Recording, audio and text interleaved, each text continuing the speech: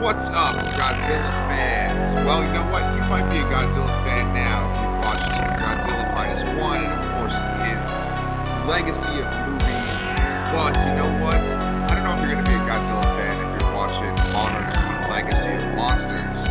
Danny, I'd much rather go back to the past 10 minutes where you and I were BSing about Godzilla and Movie Bob and all that other stuff versus talking about this show. Because honestly, I'm gonna have to pull a lot out of my ass to even make this a 5-minute discussion. Yeah, we opened the link and we started talking about Rebel Moon and Zack Snyder, and that we were discussing his filmography, and we were pretty much doing anything possible to not start live recording because this is exactly what I hoped did not happen with this. Yep. This was the filler episode to fill all filler episodes. and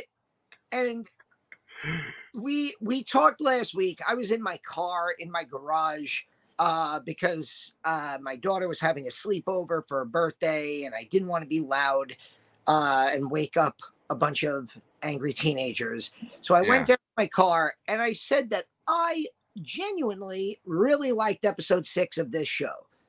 And I loved the appearance that we got of Godzilla. I love the multiple timelines. I love the focus on specific characters, which really made you want to see how those characters from the past now act in the future and how they influence other characters, the progeny of those characters that we're focusing on. And then we get this episode, which I almost, from the title, rolled my eyes. I think it's Will the Real May Please Stand Up? Yeah. And when I saw that, I went, oh no, she's the one character we haven't done like a background episode of. Yeah. And so this episode got rid of all the timeline stuff. We don't get any of our 1950s Monarch crew. We left off with a pretty great cliffhanger last week of Shaw, Wyatt Russell's character, basically by him traveling to Japan to be with Dr. Mora, he screwed up and Monarch was given to like pencil neck geek number 2 of the military. Right. And like that was like a cliffhanger that I wanted to see followed up on, and forget about that. We never even sniffed the 1950s timeline. And instead we got 45 minutes of really May/Cora's background with this job that she takes at this tech firm. And look, I'll just come out and say they really set up this entire episode to do a big reveal that AET becomes Apex. That was the big, oh my God, oh shit, I can't. And I if you would have been in my room at 1:30 in the morning, yes, Pete, if you would have been in my room at 1:30 in the morning, when I watched this, my eyes would have rolled to the back of my head faster than The Undertaker saying rest in peace in the mid-90s. Okay? Oh, and if you're wondering why did I watch this at 1 in the morning, it's because last night is the first night of finally my school semester came to an end. I'm officially on vacation. So I celebrated my vacation by coming home at like 8:30 and passing out and sleeping until midnight. Yeah. And then waking up at midnight, seeing a whole bunch of messages from you and Brian and going, all right, well, I'm up now. I might as well watch Monarch. And one of the messages was like something from you that was like, well, it's got to be better than this Monarch episode. Oh, Danny, I feel so bad for you that the first thing of your celebration of being off for winter break is that you have to watch this fucking thing. Like I purposely am drinking out of my Natural History Museum Oh, dinosaur mug, that's cool. That's because cool. there are more monsters on this coffee cup than there were in this show. Yes. So you know what? Be, let's keep this trend going of not wanting to talk about this fucking lame ass episode. Um, at the I don't know if the Alamo Draft House by you does this, but the Alamo Draft House, I'm assuming that like nationwide they do the same thing. The one by me, they have the don't talk, don't text thing, right? And there's a Godzilla one where it's like stop motion. You've seen that? Okay, okay. So there's like the stop motion thing where they have like a big Godzilla and he's playing with toys, and there's a little baby Godzilla and a little toy Godzilla, and they interact. And I've seen that fucking thing too many times where it's just like, oh, here comes this fucking thing again. I've seen that like 10, 15 times, right? Every time I go to the movies. I'd It's better rather than watch Nicole Kidman. It's better right. than Nicole Kidman sitting in an empty theater. But Danny, I would rather like just back to back Nicole Kidman in the theater and that Godzilla clip for 42 minutes than watch this fucking episode that we just watched.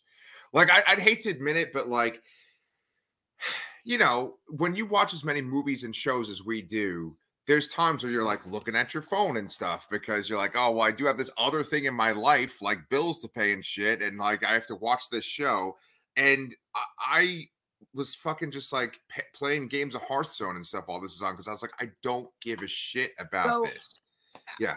Go ahead. listen, I'm all for shitting on this episode, Yeah. especially coming down off of the high that I was on more than you from last week. Yeah. But I think we both agree that last week's episode was the best episode since the first three that we really liked. Oh, yeah. Oh, yeah. But now we're 7 episodes in, and it's been 3 good episodes, 3 bad episodes, and one kind of good episode. I liked it. I would go 4-3 good. You'd probably go 3-3-1. Like, yeah. And we're 3 episodes left in the season, Ugh. and at this point, I'm like there has to be something, right? Like that explosion that goes off at the end. I'm assuming that was like an opening to the Hollow Earth, maybe. Yes. And so, and all of a sudden in this episode, Kurt Russell is acting like the bad guy. I don't know if like his mission was to be bad, but he certainly acted like a bad guy in this. Like he acted agreed. like Hans Gruber at one point. So I really, if this was episode 4, I would just say, you know what, let's just give up on this series. Right.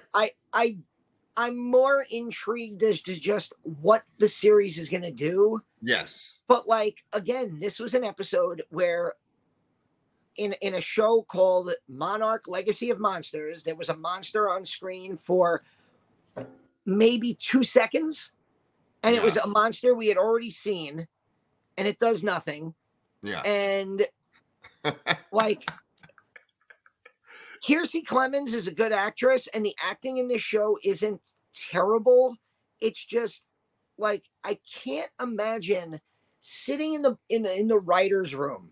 So this is what I think about sometimes. I think about the creators of the show sitting in the writer's room and saying, okay, we're making a show that is set in the Monsterverse with Godzilla as the marketing tool. We're building to another Godzilla Kong movie. This movie takes place between Godzilla 2014 and Godzilla King of the Monsters. Right. So we have all of this stuff to play with, all of these toys that we could play with. Right. And then somebody in the writer's room goes, you know, this character of May, what if we do 45 minutes on her?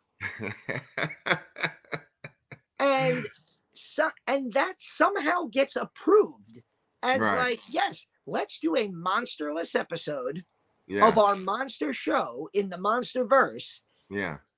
And let's focus completely on a character that's not even family related to the story that's going on. Like, you can make the argument with the other 2 characters.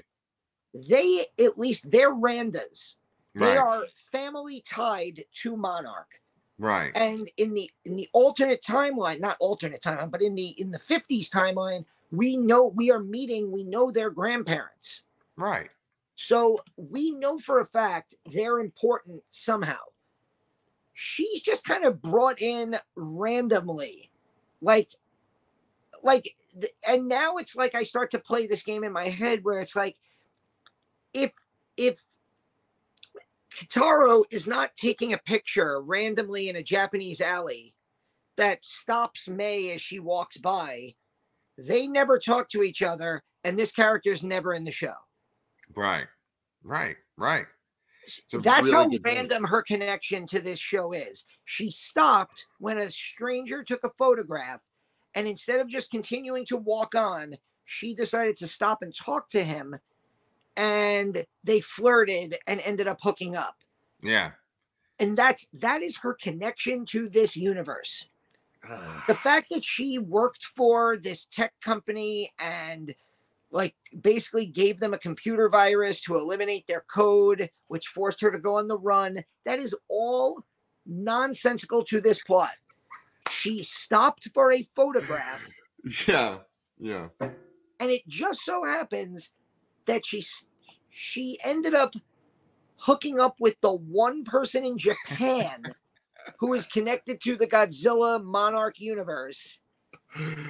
Oh. And it also just turns out that the company she's fleeing has a, minor connection to Monarch and they're going to spawn the tech company that I think is the ones that end up creating Mecha Godzilla in Godzilla v Kong. Correct. Which was one of the dumber movies I've ever seen. Which well, that's saying a lot, man. Yeah. Well, I mean, we were talking about Zack Snyder before we came on, and I've always said Godzilla v Kong is Batman v Superman, where Mecha Godzilla just happens to be Doomsday. Yeah. Forcing them to. The only thing the movie's missing is a Wonder Woman. They even have a save Mothra, moment. Oh my god. The movie is ridiculous. The human characters are stupid as all hell, but it's fun monster fighting at the end of the movie. Yeah. And like this whole episode sets up for me to go, oh, Apex, that's the company that makes Mega Godzilla. Oh my God. And at that point, I was done. I was just like, if I hadn't napped for 3 hours between 9 and midnight, I would not have watched this show this week. Oh, man. Well, okay, so Godzilla, the one with Bryan Cranston, is from 2014.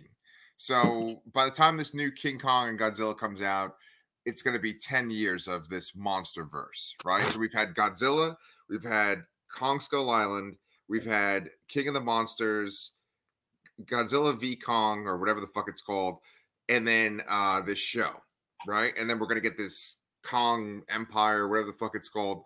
So 6 things in 10 years. And honestly, out of all of that, there's really good visuals in each of those movies. There's even, I dare say, exciting sequences in each of those movies. But none of them have like emotionally captured me. I don't know if that's great grammar, or like, got me invested really, where I'm like, oh, I really care about this character. It all just kind of comes down to, I want to just watch some crazy monster shit, and I'm just looking at it, and it literally could just be like an effects reel or like a trailer for a video game and nothing to it. I'm just looking at it, but it's not like, oh, I care about Alexander Skarsgård's character in Kong v Godzilla, or whatever the fuck it's called. Or, I didn't even remember he was in that movie. Yeah. I remember Vera Farmiga as a laughable villain. Right. Like hilarious villain whose entire angle, I think, is we're going to wake all the Titans up to destroy humankind so that we can rebuild society. Yeah. Okay. Right. Then there's I remember Samuel L. Jackson as like a crazy military guy in Kong Skull Island. I remember Shea Wiggum having a hilarious death where he thinks he's going to like save everybody by killing himself. And then like the monster just like flicks him aside. Yes. The Yes. problem with all of those movies you just mentioned is like you said, amazing visuals. Nobody's taking away how fucking awesome this new version of Godzilla looks. Right. From Gareth Edwards 2014 until now, that Godzilla is fucking great. Yeah. And I still don't like that King Kong is 2 million feet tall. I'm not a big fan of that. I've never been a Kong guy, but the monsters in Kong Skull Island look good. Nobody's denying the special effects. The biggest problem, and you touched on it, they cannot come to a balance of human to monster characters. Right. It's either way too much human melodrama that we don't care about, focusing on the wrong humans. Case in point, 2014, the movie that basically sets this show up, Right. teases Bryan Cranston at his absolute post Breaking Bad peak, Yeah. sets him up to be a main character, this like crazed scientist who Right. has a reason to hate the monsters and want revenge and want answers. Right. And instead, he's completely randomly killed off about 40 minutes in so that we Right. could focus on Aaron Taylor Johnson, Right. who is not Anya Taylor-Joy, and that really is his biggest problem. Uh, I don't understand. Like, Godzilla 2014 is a movie that it could have been 35 minutes long. Right. It could have easily given us the beginning with Bryan Cranston. We could have gotten Ken Watanabe going, let them fight. And then it could have given us the fight scene. Right. You know, Right. and again, you said it at the beginning. The biggest thing that continues to work against this show is the timing of the release of Godzilla Minus One. Right. Because Godzilla Minus One not only has the best Godzilla stuff we've ever seen, it has the best human drama attached to it. Right. Right. And it's right. like, oh, that's how you do it. Right. That's how you do a human story in a monster movie. Right. Instead of doing a human movie with, oh, by the way, there's monsters, or doing a monster movie with, oh, by the way, there's some humans, which Right. is what these MonsterVerse films and shows feel like. Right. Have you When ever seen? this show is at its best, in these 4 episodes that we've liked, episodes 1, 2, and 3, and episode 6, Yeah. it has gotten that mix the best. It has given us the characters from the past, excuse me, the characters from the present. It's given us some really great monster stuff. And I'm like, okay, that is the sweet spot we need to continue to get back to. But then it follows it up with 45 minutes Right. of human character. Like, Yeah. and it's baffling to me. Again, how did that leave the writer's room? How did they say, Right. okay, in the next episode of Monarch, Legacy of Monsters, we're going to do 47 minutes on this character called May. Right. We're going to get into her background. We're going to learn all about her. And there's not going to be any monsters. Right. Right. Like, right. who are you making the show for? I'm not sure exactly, honestly. So we've mentioned how Matt Fraction is one of the producers on the show, one of the showrunners, right? And Matt Fraction, he is the one that made the comic of Hawkeye that like they based the Disney Plus show on, but the comic is like 1,000 times better than the Disney Plus show. It's like really, really good. It's a very significant comic that a lot of people refer to often. It's this amazing book. So he's made that, but he's also made a ton of other things. He's famous for making a comic called Sex Criminals, where people have like power from sex and it like helps them rob banks and stuff. Interesting stuff. I mean, he's written a ton of Marvel stuff, DC stuff. He's written a Jimmy Olsen comic. Interesting guy, makes random interesting things. To me, it doesn't make sense that he is one of the people behind this show because I feel like he must be being restrained or something because it's like he Does can't. Go ahead. are there individual comics in his Hawkeye like run where Hawkeye just sits at a table and talks with his friends for 45 minutes at a time, and you end the comic and you're like, wow, he didn't even put on the Hawkman outfit once.